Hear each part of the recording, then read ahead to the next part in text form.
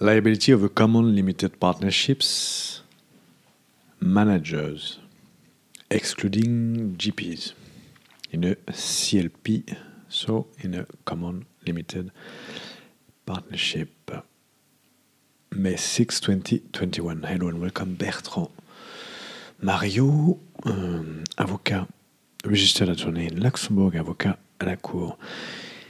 It should be reminded that the general partners, the GPs associés commandités, are jointly and severally liable for all the commitments of the Common Limited Partnership, CLP, Société en commandite simple. This will obviously not be the case for managers who are not GPs.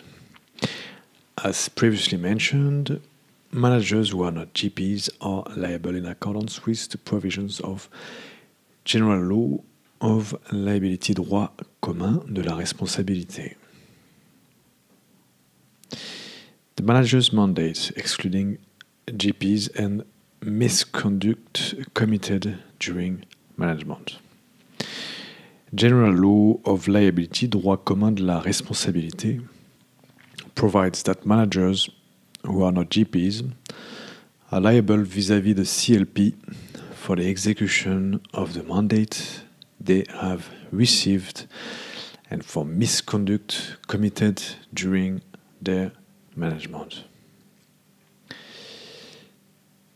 Managers, excluding GPs, joint and several liability to third parties and to the company for breaches of the law and the partnership agreement.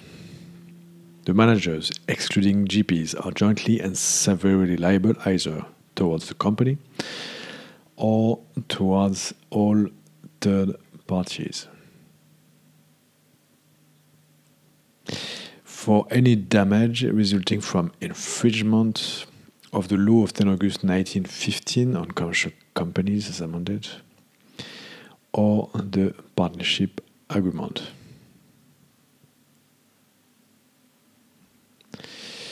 Discharge of responsibility. The said managers will not be liable for infractions in which they have not taken part under two cumulative conditions.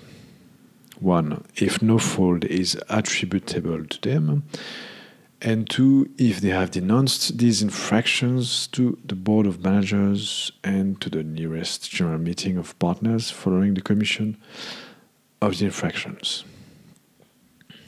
References for today, Articles 310-1, Paragraph 1, 310-2, Paragraph 2, and 4.4-9 of the Law of 10 August 1915 on commercial companies as amended.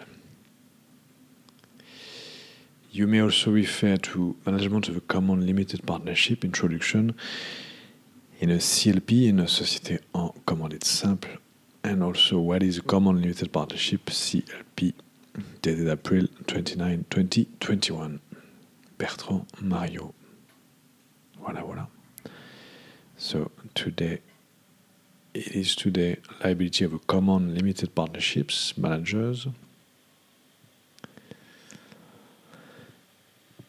excluding GPs,